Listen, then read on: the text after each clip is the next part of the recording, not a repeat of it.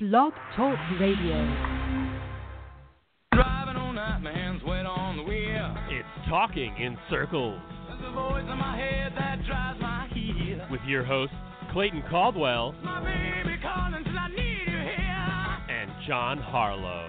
And it's 4:30 and I'm shifting gear. When she's lonely.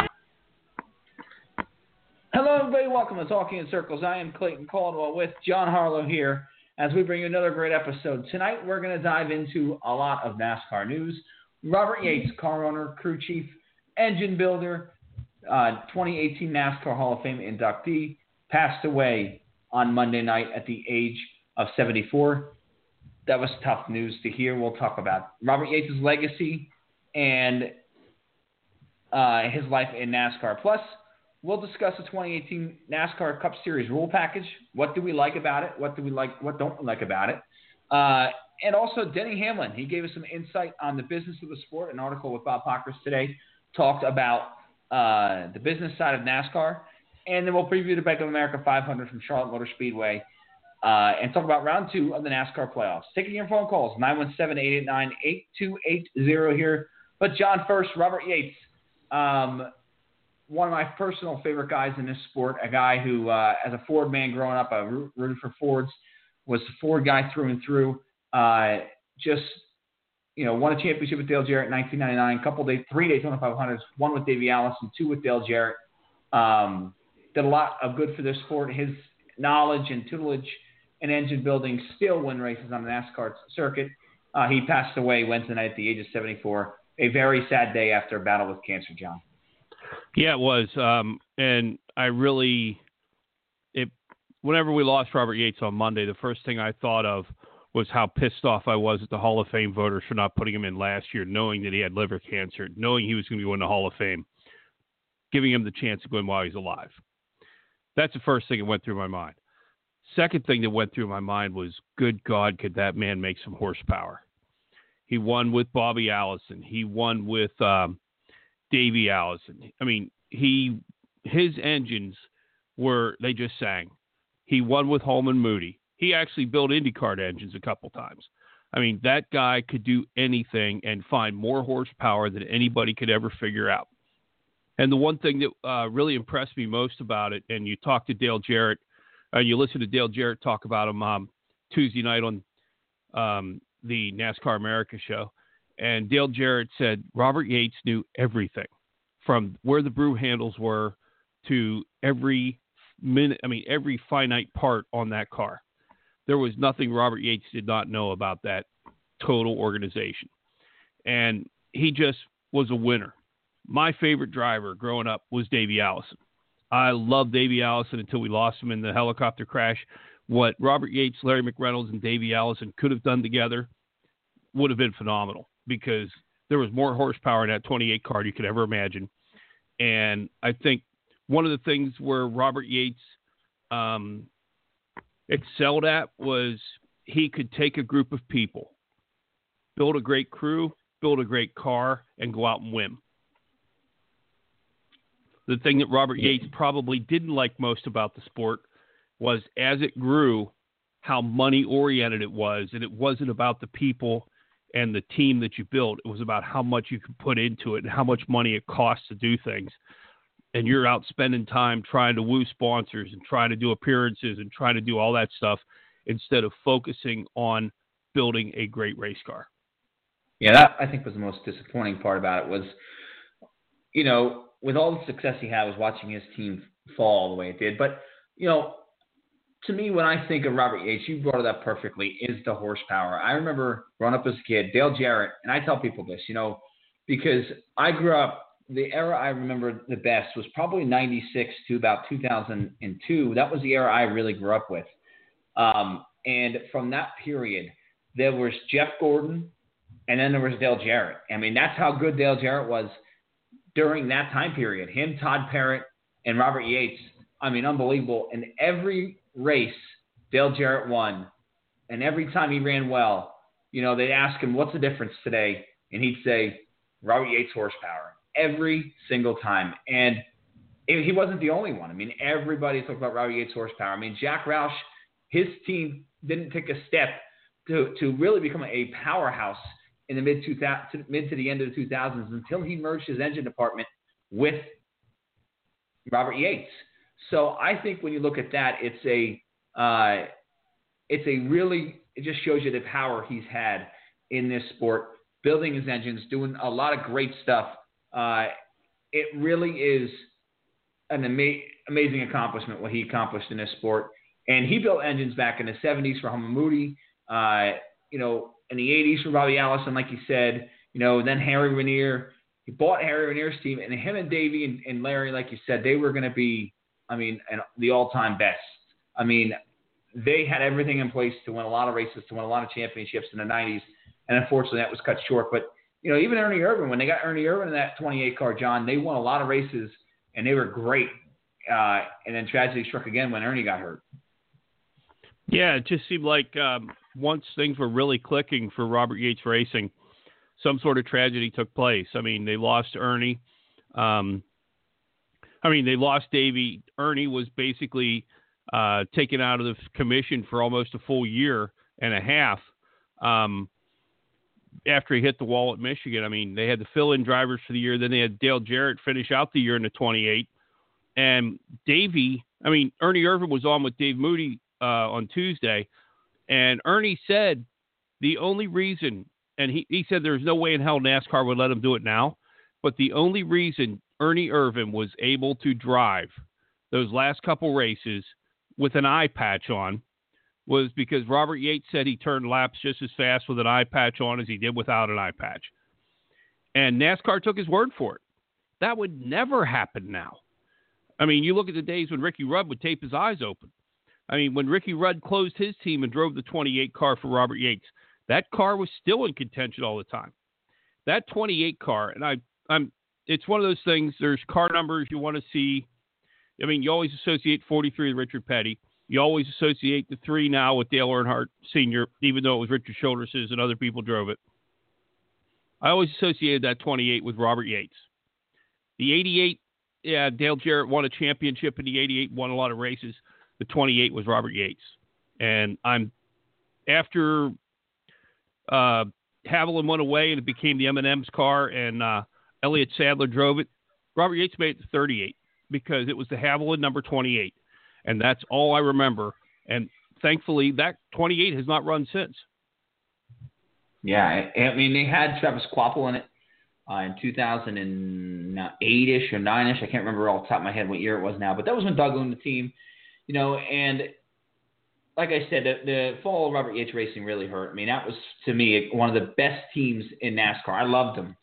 And that was hard to see. I think part of it was the fact that they gave their engines, their strongest asset, to Jack Roush, and then Jack started to beat them in the Ford camp, and they started losing sponsorship and stuff. But listen, I loved that team. I thought Robert Yates, to me, like you said earlier, he should have been in the Hall of Fame years ago, I thought, because of just the amount of things he did in the sport. He was a team manager. He was a crew chief. He was an engine builder.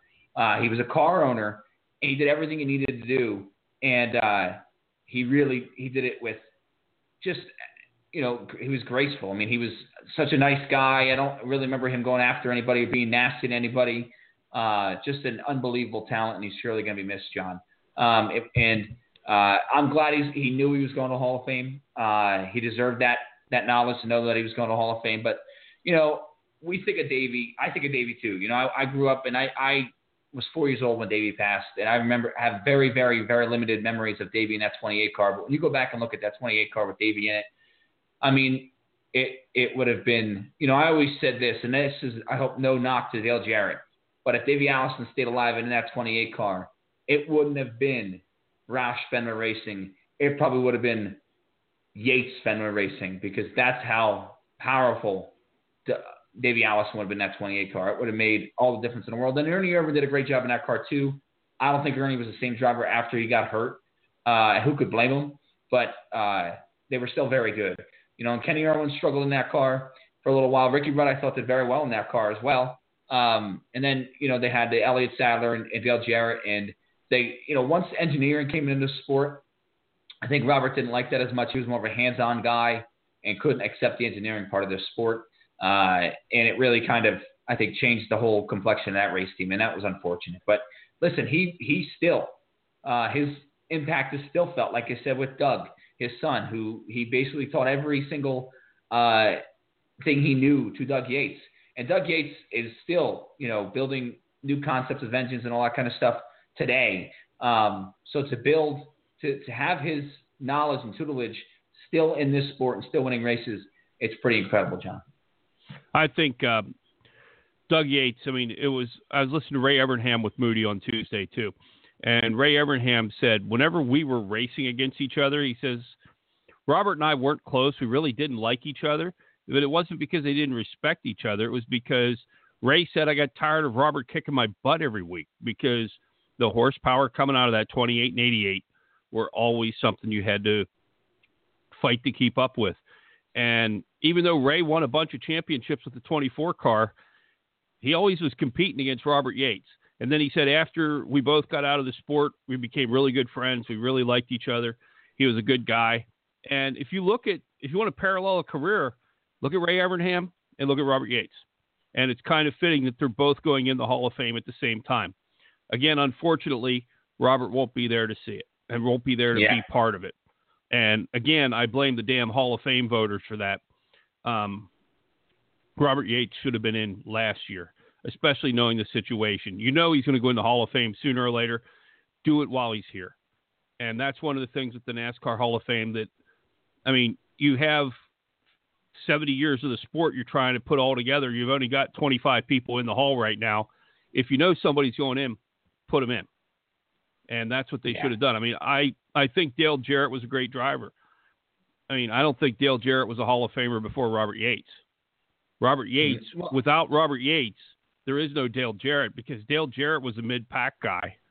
He wasn't anything special whenever he ran for he won a race for the Wood Brothers, went to Joe Gibbs and helped them get the team started. He won a few races for Joe Gibbs, but wasn't anything special there. And he went to Robert Yates and filled in for Ernie when he was hurt. Didn't really do anything special, but when they paired him with Todd Parrott, with Robert Yates guiding the force, they were phenomenal. And without Robert Yates, Dale Jarrett is not a Hall of Famer. I agree, and I think Dale would admit that. And he, like I said, every single time I heard him talk in Victory Lane, and Dale won a lot back then. It's interesting you brought up Ray Evernham because, like I said, and people, it was hard to understand, like when you explain to people just how good that 88 car was from 96 to 2002. Like I did the math one day, and I think Jeff Gordon won like 25% of the races in that era. And then it was Dale Jarrett won 15%, everybody else. And then it was everybody else. It was incredible to watch that 88 car. They won one championship. And I'm glad they got that because that was the only one Robert Yates was able to get. And it's unfortunate that that was the only one he was going to get because I felt like 92, they probably had a chance. 94, they definitely had a chance. 92, they were right there and they had the accident at Atlanta. 94, they were right there when Ernie got hurt. And then who knows what would happen in 93. And who knows what would happen if Davey stayed alive. But they had a lot of great memories in this sport. Robert Yates Racing is one of the teams that will never be forgotten. And I'll end with this. There's not too many people on this earth, and I don't know the number off the top of my head, but it's probably 10, who said they've won 50 or more races in NASCAR as a team owner.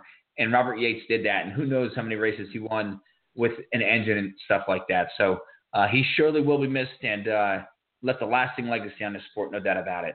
And he's going to the Hall of Fame, and rightfully so. 917-889-8280 here. Clayton Caldwell, John Harlow, talking in circles tonight. We have to move on here. As great as Robert Yates was, and we'll miss him, no doubt about it. Interesting little news this week about the 2018 rule package. They're not, the last couple of years, John, we've seen them take a lot of downforce away from these race cars. Not going to take as much downforce away. The splitter size will stay the same. They're going to take a little bit of the spoiler size will stay the same, They're going to take a little bit off the spoiler, a little bit off the radiator pan. It will decrease downforce by a little bit, but not a drastic change to the downforce, something that we were accustomed to seeing here the last couple of years. But no ride height rule at the plate tracks. They're also going to eliminate the spring and shock rule at the plate tracks. Hopefully that'll help spice up the plates a little bit more. What are your thoughts on it, on the 2018 rule package? Not that big of a difference. Is that a good thing or a bad thing? What are your thoughts? Well, let's put it this way. You and I have complained throughout most of the season that the racing has sucked because once you get to the leader, you can't pass them. If there's not that much of a change in the rules package, we're going to see the same pretty much thing we saw this year. And one of the things that you're looking at, attendance is down, TV ratings are down. The racing hasn't been that great. I mean, you look, it's been Toyota, and that's about it. Every now and then you'll have a Jimmy Johnson show up at a track that Jimmy Johnson usually wins at, or somebody will steal a race on a short track or a road course where the aerodynamics really don't mean as much. So pretty much it's going to be the same thing unless something drastically happens. I mean, Chevy's coming out with a new car. Hendrick's going to unveil their 4 tomorrow at the Hall of Fame. But until they get the aerodynamics either to where it doesn't play as big a role or it's even for everybody, you're going to see the same thing over and over. Everybody can pass throughout the field, but nobody's going to get past the leader. Yeah, I mean, I think the drastic rule change for 2018 is the engine package that we're going to see. As far as, there's a lot of different ways. NASCAR's only going to allow teams to use certain engines for certain races. There's going to be a limit on some engines. I think that's going to be the biggest change, And one change I'd like to see it make is a gear rule. I've been saying that for a while. I think that's something that needs to be looked at for sure. But at the end of the day, I don't know if this isn't necessarily a bad thing to not make drastic changes here, because ultimately what it does is cost teams money. And I think that's ultimately where this is coming from, where these team owners in the RTA are going, hey, listen, we don't know if we want to spend all that money building brand new race cars again or taking off however much we're taking off. And these setups being completely useless next year. And maybe if we build on a package for 2, 3, 4 years, the racing will get a little bit better. No doubt clean air is still an issue on 1.5 mile tracks. I think it needs to be looked at even more. How do we prevent that? I think maybe there's some ways we need to look at where maybe past aerodynamics, where maybe we've done all we could aerodynamics and look at some other stuff in the race car to help keep the air out, keep the leader from punching a big hole in the air. I think that would be a huge thing. So to me, this isn't as big as announcement as we saw earlier in the year when they announced the engine deal. But still, John, it's going to be interesting to see what goes on.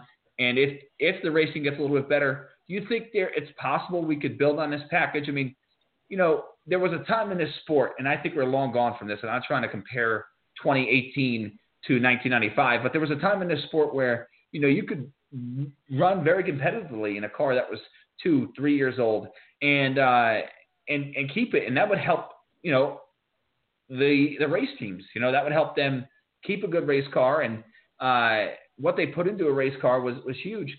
Now it's you're running a car that's 8 weeks old. You might as well be running a 1991 Harry Gant car out there. So I don't think it's necessarily a bad thing not to change the rules. Do you think that might help smaller teams put a little bit of an edge, gain a little bit of an advantage on these teams because they don't have to put a lot of money into the R&D of this sport for next year because the rule package might be similar to what they ran in 2017? Well, I think part of it is the aerodynamics are going to be the same, so you pretty much have that. But, they've got engineers in there trying to look at the front-end geometry and how to make mechanical grip and all the different things that they go into it. The smaller teams have no chance because they don't have the engineering budget. There's always somebody out there who's trying to find a new way to make the car stick better, turn better, get back into the throttle better. I mean, the two things that used to be how NASCAR was really great, if you were going to win a race, you had to manage your engine and you had to manage your tires. And the tires don't fall off like they used to, except at places like Darlington and some of the ones, Atlanta, where the track's worn out. But if there's a repave, they're going to put the hardest tire out there, and the tires could probably go all 500 miles. And with the rev limiter in there and the tapered spacer in there, which cuts back on the horsepower, they're not blowing engines. So it doesn't, you can put a monkey in the car sometimes and let it run because you don't have to worry about managing your engine. Just put the foot to the floor, rev it as fast, go as fast as you can, put it as hard as you can. but you don't have to worry about the engine blowing up because the rev limiter is going to stop it. I mean, you're not going to go any higher. Once it hits the chip, it's going to slow down and keep it at that level. You're not blowing engines that way. And with the tires, now you look, there used to be comers and goers, and it was a matter of how good you can manage your tires. And that doesn't exist anymore. Once you're there, you're there. There's nobody drifting back unless they're totally out of whack. Yeah, I think that's absolutely accurate as far as when we get 30, 40 laps into a run, it just seems like that everybody sort of is doing the same thing. They're sort of staying in the same spot. And I think that the stages have helped that a little bit, but that sort of puts a Band-Aid on the problem.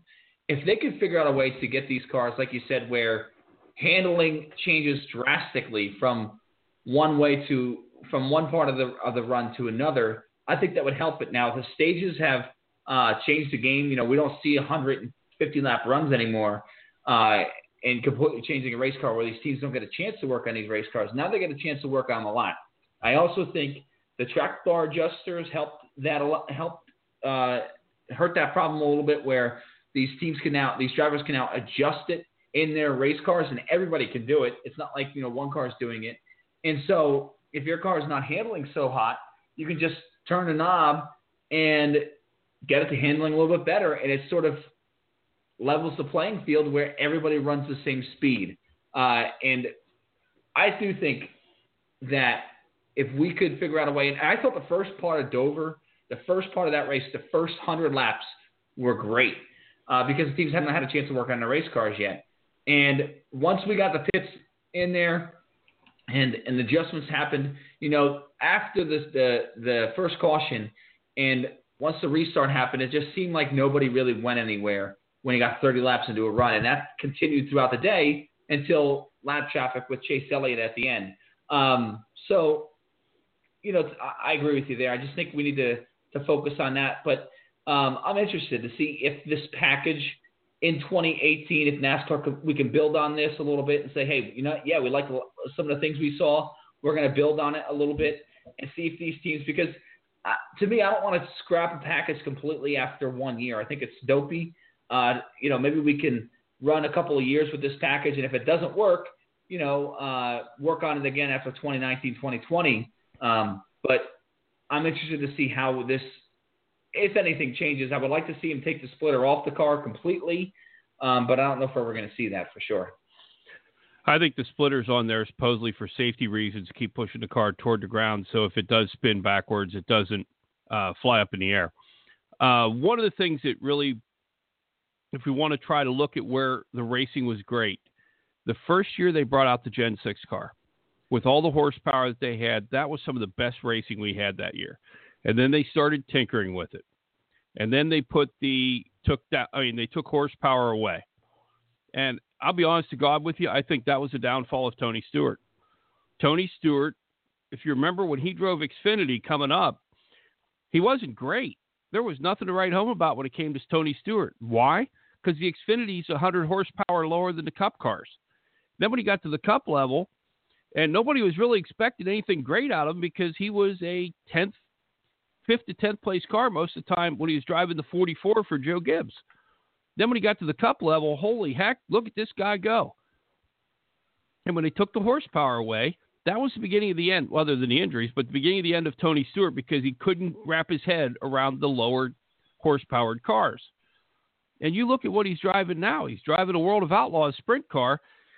They have 410 cubic inch engines with 800 horsepower driving around a half-mile track. So he's back to driving horsepower. He's getting comfortable again. I think taking away the horsepower made it worse. Yeah, and you can't really over-rev the engine into a corner anymore because of the tapered spacer. But I agree with you. I think the tapered spacer, a lot of people have different opinions about that. I think for us, we're on the same page there. But I want to talk about this engine rule before we move on here quick. You know, teams will use a short block sealed engine in 13 races, meaning the engine block, crankshaft, connecting rods, pistons, and oil pan are sealed for use in a second race. A team can choose in which 13 races they will use the sealed engine. Also, for the Clash at Daytona In the All-Star race, teams will use a long block sealed engine that has the same components as the short block sealed engine, along with cylinders and valves, pieces that are highly susceptible to failure. NASCAR will enforce a single-engine rule for all events, including the Daytona 500. If a team is forced to replace an engine, no matter whether the failure occurs before the first practice or after happy hour, the car will start at the rear of the field for the event. Teams will no longer be able to carry engines into their backup car. NASCAR is attempting to discourage teams from carrying 3 engines to the track. So what are your thoughts there, John, on that as far as, these engines? Do you think it's going to make a big deal with these sealed engines? Do you think it's going to make a big change, or do you think it's going to be sort of the same?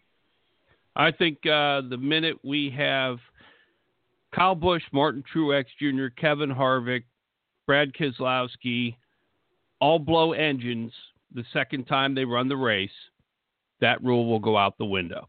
If they have like 6 or 7 cars blow the second time they run it, the rule will go away. I don't see how they can really put on a good show.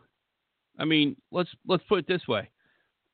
You go through, you're supposed to run the sealed package, whatever. Somebody's already got 500 miles on an engine, and it's sealed up and put it again where they can't retune it, they can't overhaul it or anything.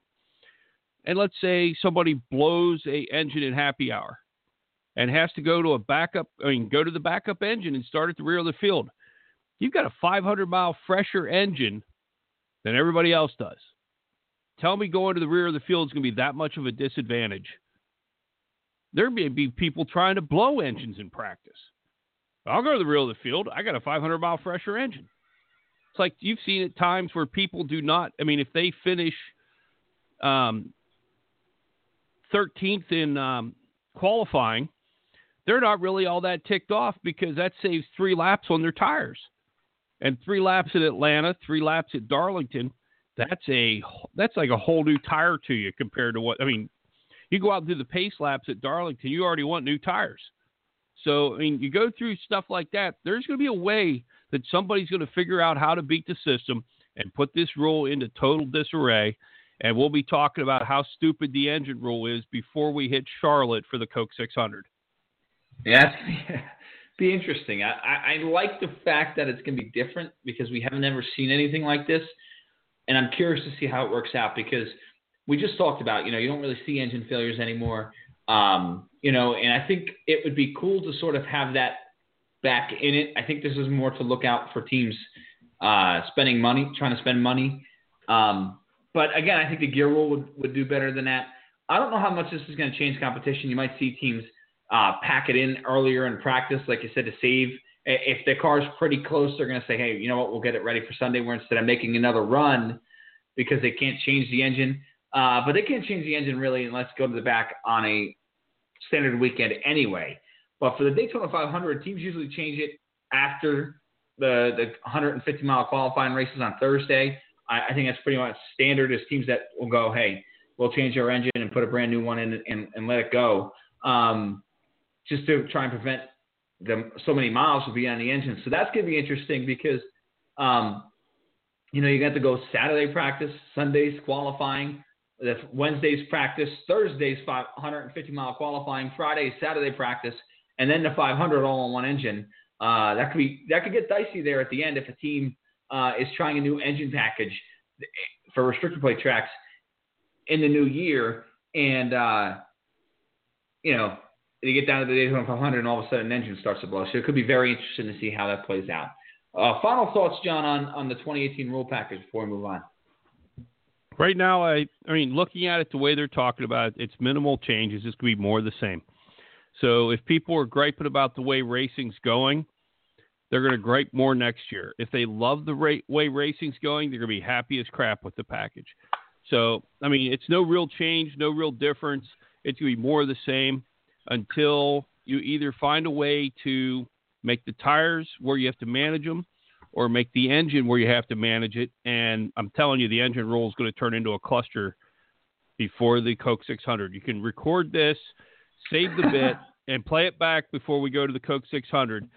And if I'm wrong, I'll say I'm sorry, I was wrong. But I can almost tell you that it's going to be a cluster before we hit the Coke 600. We're going to try that. I'm going to see if we can bring this up here in May 2018 and see how close and how right you were about that.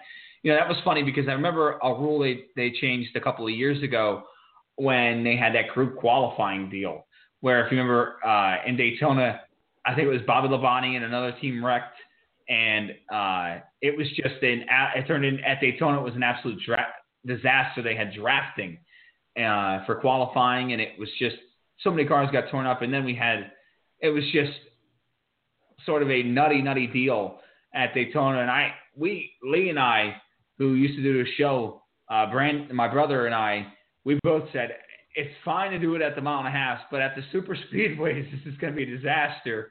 And then we did it for one super speedway weekend before teams, and everybody started saying it's a disaster. So it'll be interesting to see if you're accurate, like we were on that drafting deal a bunch of years ago. Some interesting comments today, John, from Denny Hamlin.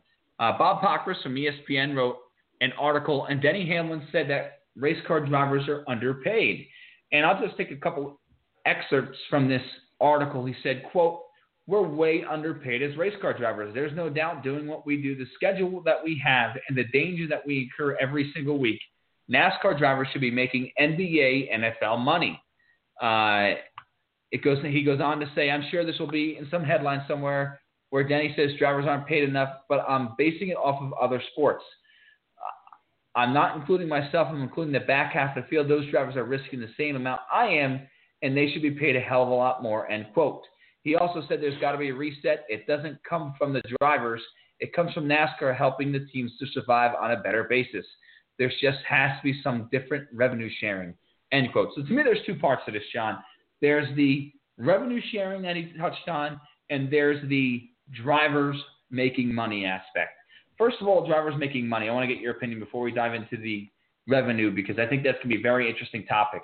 NASCAR drivers are making more money than they ever have before. If you go back to the 80s, where we didn't have restrictor plates in these race cars, and they were doing 212 miles an hour at Talladega with basically no headrest, an open face helmet, and a lap buckle over their waists, and they were making probably 1/16 of what these drivers are making today. NASCAR's come a long way. I understand what Hamlin's saying when they say they put their lives on the line, but it's a different sport than the NBA and the NFL, where you don't have a union. And I think that's something that we're going to see in the next 5 years with these NASCAR drivers. I think they're leaning towards that. But also, an interesting thing I heard this week was Matt Kenseth. We're talking about him a lot, not getting a ride. And I heard a rumor, I think it was Pockrass this week, tweeted it or said something about it in an article, where Kenseth is asking for a lot of money and he's not budging on it. And I think it's these veteran race car drivers like Denny Hamlin who are used to making pretty good change, and they want to make more change. And they said, if we lower our standings, we're never going to see that money. So what are your thoughts on this? Do you think NASCAR drivers are underpaid compared to other sports?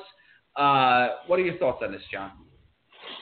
I think the big picture of it is more than they're underpaid. I can't imagine putting my life on the line every time I go to do my job. I did for a while, but again, whenever I was in the military, I wasn't infantry guy. I was doing radio and television. So, it wasn't like I was putting my life on the line like they were.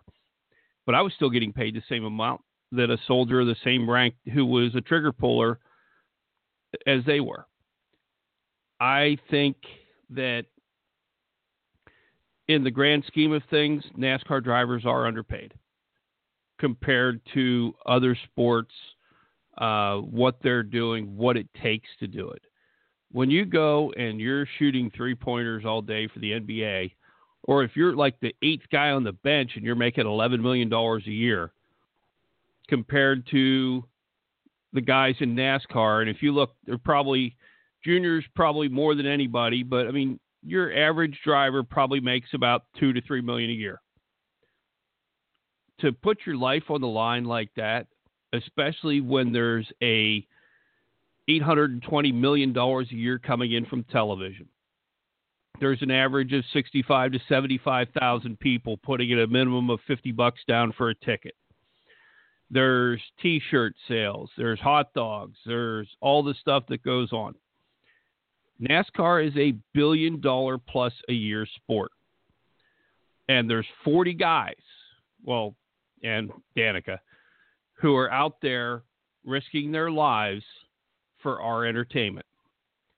I have no bones about them wanting as much as they can get. Without those people driving, as competitive as they are, I mean, let's say if these drivers say, okay, we're not going to drive anymore. What are they going to do? Bring the Xfinity Series up, and all we do is bitch about how bad the Xfinity Series is. The sport would go to crap. Yeah, and that's where I'm at with that. That's a terrific point, John, you just brought up, because I've said this for a couple of years now. With social media and with television as big as it was, there was a time in the sport, and people that know the history know this, where they tried to create a drivers union. The Professional Drivers Association, the PDA, 1969 in Talladega. The tires at Talladega weren't holding up to the high speed of the cars, and they kept blowing the tires. And these drivers got together and said, we're not going to race, and created a union.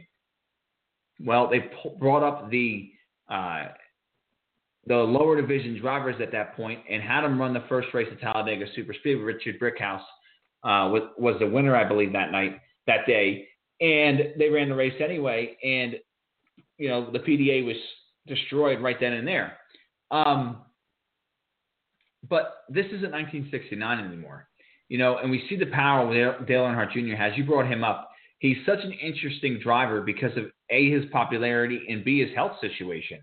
When compared to this, his popularity, Dale Jr. no doubt makes more money than any driver out there based off of just endorsements and his popularity and what he brings in merchandise-wise.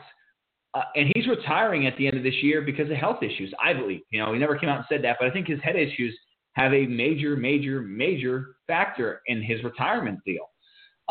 So it just shows you, it doesn't matter how much money you make. There's never a price you can put on health. And these guys go out there, and I know NFL players do too, where you can get a concussion on every single play. But, Dale Jr. is a good example. You can get a concussion in a stock car still. You can get badly hurt in one of these things and have long-term effects. So I understand where Hamlin's coming from, no doubt about it. But I want to go back to where I was earlier, where I said, these drivers didn't make any money really in the 80s. It's come a long way since then.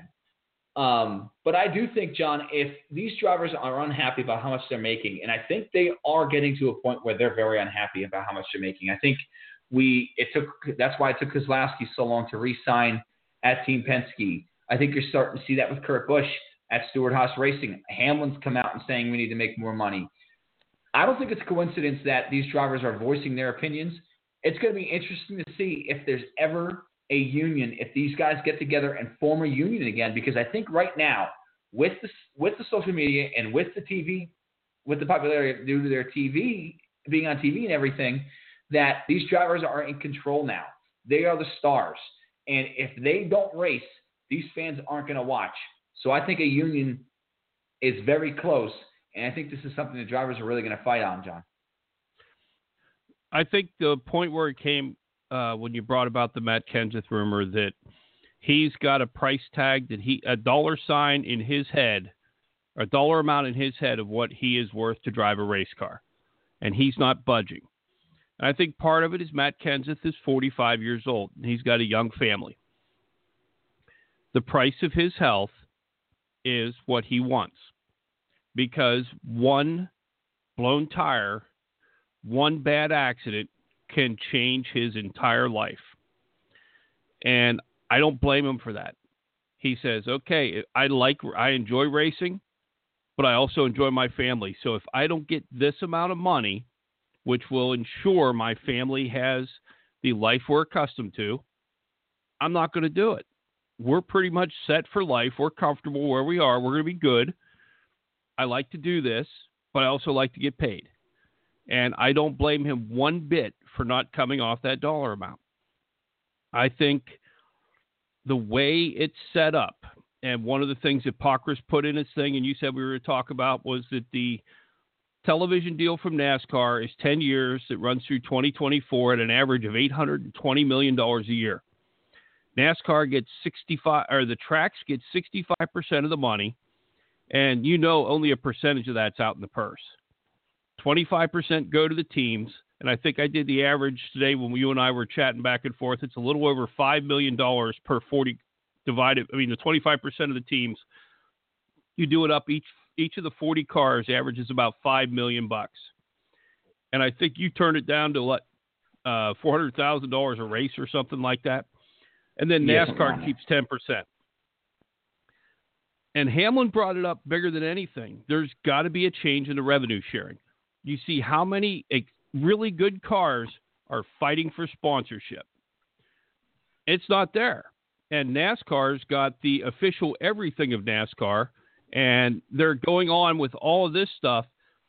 Denny is not far off. I mean, Denny can be a head case in the car sometimes, but I think Denny's one of the clearest thinkers in that garage area. He's the one that sort of helped put the Drivers' Council together. He's sort of been on the forefront of trying to make things better when it comes to the driver's point of view. I don't blame them one bit for being great. I mean, you look, the teams are trying to squeeze the drivers to take pay cuts because they're not getting the sponsorship that they've been getting in the past. But NASCAR and the tracks are making money hand over fist. When Kyle Larson said, I make more money off my T-shirts at a sprint car race than I do selling them at a NASCAR race, there's a problem. Absolutely, there's a big problem, and I think it's something that these drivers are starting to voice their opinion on. 917-889-8280 here, Talking Circles, Clayton Cole, John Harlow, and Lee from Virginia. Hello, Lee. What do you want to talk about tonight?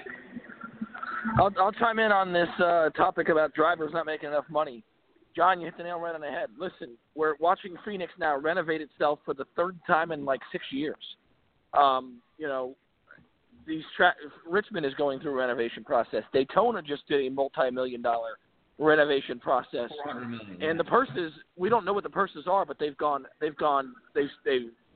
would imagine they've either gone down or stayed steady. And they had to create the chartering system to kind of circumvent that because the owners have been raising hell about it. And the owners don't care now because the only ones who are losing out now are the drivers. So, listen, there definitely needs to be a change. I give Denny Hamlin so much credit for speaking out because I think the garage area is going to need a guy like that because now that Dale Jr., now that Tony Stewart's gone, because Dale Jr. never really even spoke out this much, but Tony Stewart did. Now that Tony Stewart's gone, I think that the garage needs a driver like that, and I hope Denny Hamlin's the one that takes that role.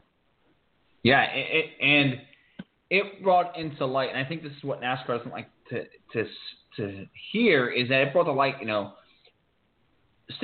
of the TV money, as John talked about, goes to the racetracks, 25% goes to the teams, and 10 goes to NASCAR. So I think, that is a major sticking point. The RTA, part of the reason why the RTA was created, Rob Kaufman came out and said it was, we want our hands on that TV money. When they saw how much money NASCAR signed that TV contract for, they said, we want a piece of that. We're not getting enough of that. And that's part of the reason why the RTA was signed. That's part of the reason why the chartering system, I think that was a driving force behind the chartering system, as you said, Lee. So, the people who were left out there were the drivers. And yeah, their salaries have gone up in the years, but they're not seeing as much as TV money as they would like. I think they aren't seeing as much as the piece of the pie as they would like. But let's sort of look at this from the team aspect of it. You talked about the tracks, Lee, and I completely agree. I think these racetracks make an obscene amount of money, just an unbelievable amount of money, especially when you consider they're corporations. So they own multiple amount of racetracks, and they've priced the little guy out. So they kind of got their own little monopoly between SMI and ISC. And it's a good thing for the racetracks, but I think it's a bad thing for the fans in general because you don't see these racetracks move much. You're not going to see these guys lose a date because they're going to lose the money from a race. And ultimately, the tracks are sort of in control because we're not going to go run at Nashville without safer barriers and stuff like that. So I just think at the end of the day, it just shows you the business side of it, that ISC and SMI are sort of in it together, and you're not going to see much change of the schedule. You're not going to see too many mile-and-a-half tracks go away. It's just the way it is, and the tracks are ultimately the ones that are getting paid the money from the TV deal, and that's why they are sort of in control of everything right now. There's no complaint there with that, Clayton. Also, when you do the math, and I went through and looked back at our chat from earlier today, each of the 40 cars are getting $142,000 a race out of the 36 race season. That's barely the tire and engine build. Don't even add in what the sponsors. I mean, you're trying to get your sponsorship and everything. The drivers, without a doubt, are the show. You need the team to put the car together, but the drivers are who they market. You don't see a promo on NBC or Fox saying, come see Richard Petty Motorsports or Joe Gibbs Racing. No, you see Kyle Busch, you see Kyle Larson, you see Denny Hamlin, you see Dale Jr. They're promoting the drivers. And the drivers are the ones who are risking their lives every time they strap into that car. And until NASCAR comes up with a better system, and until they're made to, because, I mean, not only are you looking at what they're getting from the TV deal, again, as I said a couple times, I went and talked to the folks at Kansas Speedway. They could run both races, not sell one ticket, not sell one T-shirt, not sell one hot dog, not sell one beer. They could run two races, run the crowd, run everybody out there, nobody in the stands, and make money because NASCAR and ISC own half of the casino outside of the turn 2. So NASCAR's got, and ISC has money coming in that's not even counted in the TV contract or sales of T-shirts or sales of food or any of that stuff because they own a damn casino. And so that's part money of the reason there why, that doesn't even count. Yeah, that's part of the reason why Kansas got a second date to begin with. Brian France is on the board for some of these vendors, the restaurants and the people that are selling food and drinks at the company that owns the vending, the food and the beer. That company, Brian France, is on the board of that.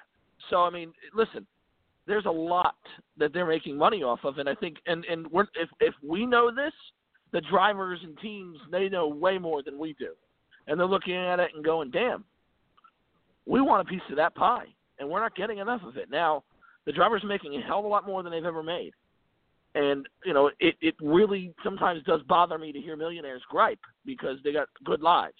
I mean, I understand they're risking their lives, but they've got really good lives. And it really bothers me when they don't go sign autographs for fans and all of that, but that's a whole other deal. But they got good lives, and they're making millions of dollars. But compared to what NASCAR's making, when you're looking at the market and what's coming in, they're not getting anywhere near a piece of the pie that they should. And I think the only thing that's next is more than a driver's council is a union. And they better hope that the driver's union doesn't come.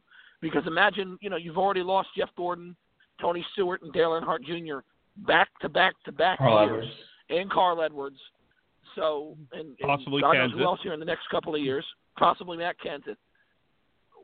If you're going to now do what you did in the 70s when the guys formed a union and kicked them out of the sport, good luck to you trying to survive off of that. Yeah, that's what I'm saying. Go ahead, John. Especially as crappy as Xfinity and truck. I mean, as crappy as the drivers are in the Xfinity series right now.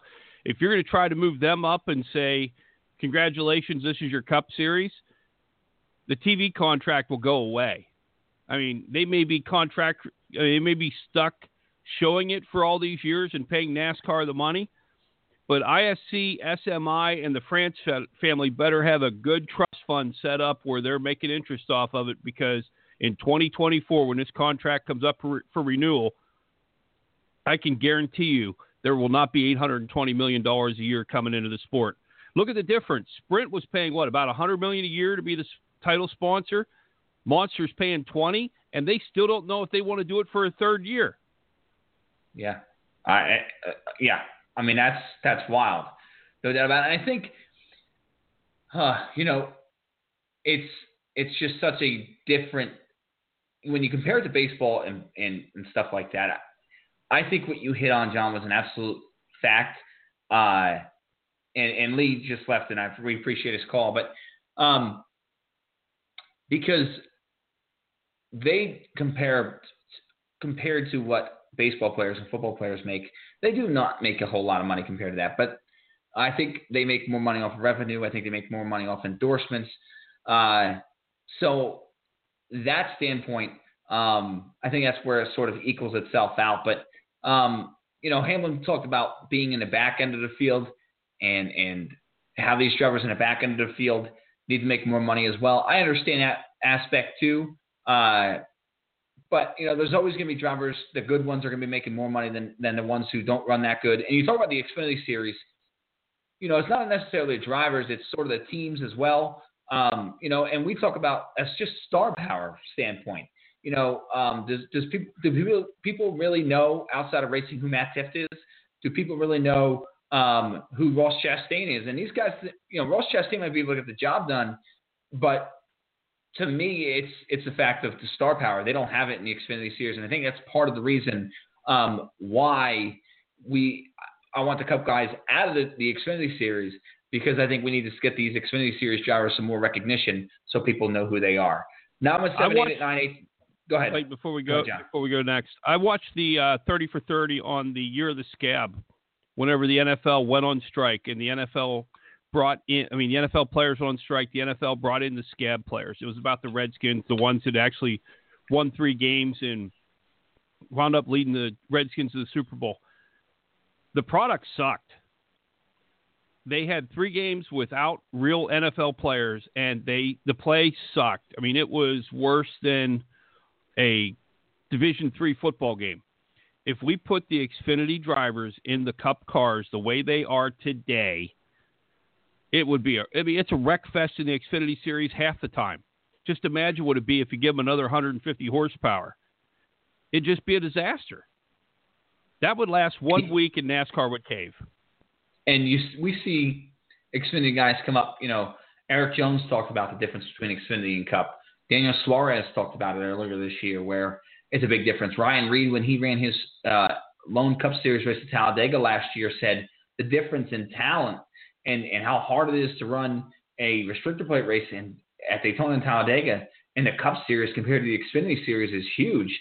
So there's no doubt what you're saying has some merit, John, for sure. One other topic I want to touch on before the night ends, 917-889-8280, if you want to join a conversation here on Talking Circles, is a little bit of news that came this week about Bubba Wallace and Danica Patrick. NASCAR trying to sell a little bit of sponsorship for them, help talking to their partners and trying to get sponsorship for these big name drivers. Bubba Wallace, who is an African-American and would help make the field more diverse. Danica Patrick is a female, same deal with her. But Danica's lost a lot of sponsorship here. She looks like she might be out of a ride. So NASCAR's trying to help her get some sponsorship, trying to help Bubba Wallace establish himself in the Cup Series ride. What are your thoughts on that, John?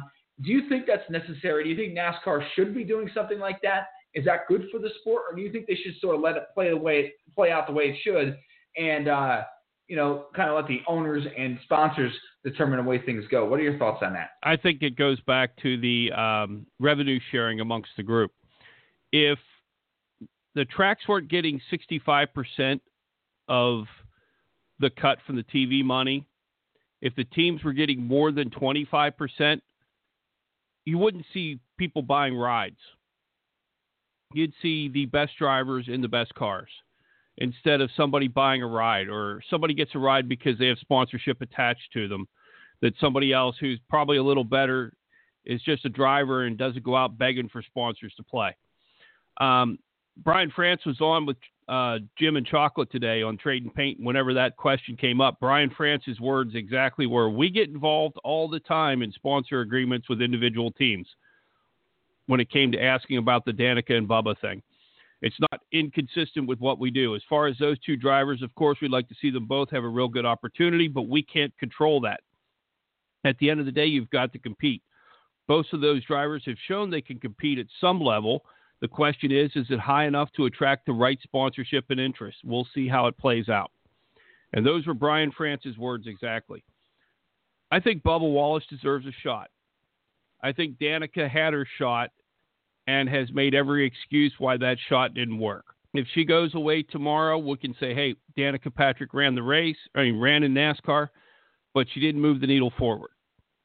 Bubba has a chance to. He ran better than Eric Almirola did in Petty equipment, and that's mid-class.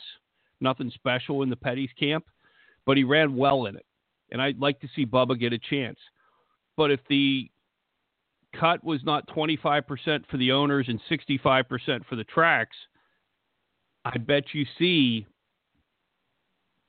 somebody matching Matt Kenseth's salary demands because They have the ability with the money coming in. You'd see Bubba Wallace get a shot somewhere, not because sponsorship was tied to him, but because the guy can run. And that's one of the sad parts about the way NASCAR went. Too much money is sitting there in the pockets of Bruton Smith, Lisa France Kennedy, Brian France, Jim France, and not enough money is going to Ford car owners who can the best teams on the track with the best drivers and the best equipment. And that's where the problem is. Yeah, and when we didn't see the money issue as bad, which was like the 90s and 2000s, where we didn't see ride buyers. I mean, there were still some, but not nearly as bad as we saw this time. You know, I felt the purse was very, very good. And I think it sort of stayed the same. You know, I remember before they stopped announcing how much the purse was, it was pretty much the same as it was 10 years ago prior to that. So, and you know the cost of everything went up, but this purse stayed the same. So that put a little bit more emphasis on sponsorship, no doubt about it. So I think that's something that definitely has some merit, not to keep beating that term up again. 917-889-8280, last couple minutes of the show here, John. I want to preview the Bank of America 500 from Charlotte before we move on, before we close out tonight's show.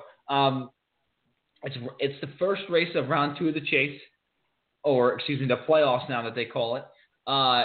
It's an interesting race because it's back to a mile and a half. You know, we got Kansas, we're going to have Texas, we're going to have Homestead, all mile and a half tracks to finish out this year. So they make up a big chunk of the playoffs. It's not under the lights, which is interesting. First time I can remember an October race not being under the lights in forever. It's going to be interesting to see how that plays out because of the heat. Usually it's very cold in Charlotte in October under the lights, so that should change this race up. Austin Dillon won the Coca-Cola 600. He did it on fuel strategy, so it's going to be interesting to see if he's a player or not in that race. But really, I think who you have to look out for, John, is the Toyota Brigade. Will Chevrolet and Ford have enough to compete? Martin Truex Jr. especially. He's finished in the top 5 in 4 of the last 5 races here and has led over 550 laps in those races. Is he a favorite heading into Sunday's race? Is he the favorite? Oh, yeah. Martin Truex the favorite in everything we have going the rest of the way except for Martinsville. Maybe Phoenix. Martin Truex, Kyle Busch, Kyle Larson are the 3 as it's been all year, they're the 3 you have to pay attention to. The 2 that I give a puncher's chance to is Jimmy Johnson and Kevin Harvick. Those 2 have run well at Charlotte. They've been consistent at Charlotte. And I think with it being in the daytime, it might be a little different than the way Truex has dominated over the past few times they've run at Charlotte. It's a hotter track. It'll be slicker. It won't be follow the leader. You're going to have to manage your tires because it will be hot and slick. You've got to manage your adjustments. You got to stay ahead of the track.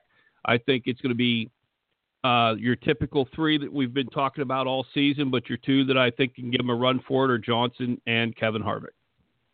Yeah, I'm interested to see what the Fords do this week. You talked about Harvick. Obviously, in a Ford, he was their best shot, I think, at winning Dover before he had his issues. Team Penske really, really struggled. Mile and a half track's a little different. Maybe Ford and Team Penske put their money in the mile and a half program because they didn't show up at Dover. Will they show up again at Charlotte? I hope so, because that would make a very interesting playoffs the rest of the way. This used to be the house that Jimmy built back, 5-10 years ago. We haven't seen the same strength from him. Can he rebound and make a play for this championship? It's going to be interesting to see. I'd like to thank everybody for listening to Talking Circles tonight. We'll be back here on Sunday after the Bank of America 500 at Charlotte Motor Speedway. Good night, everybody.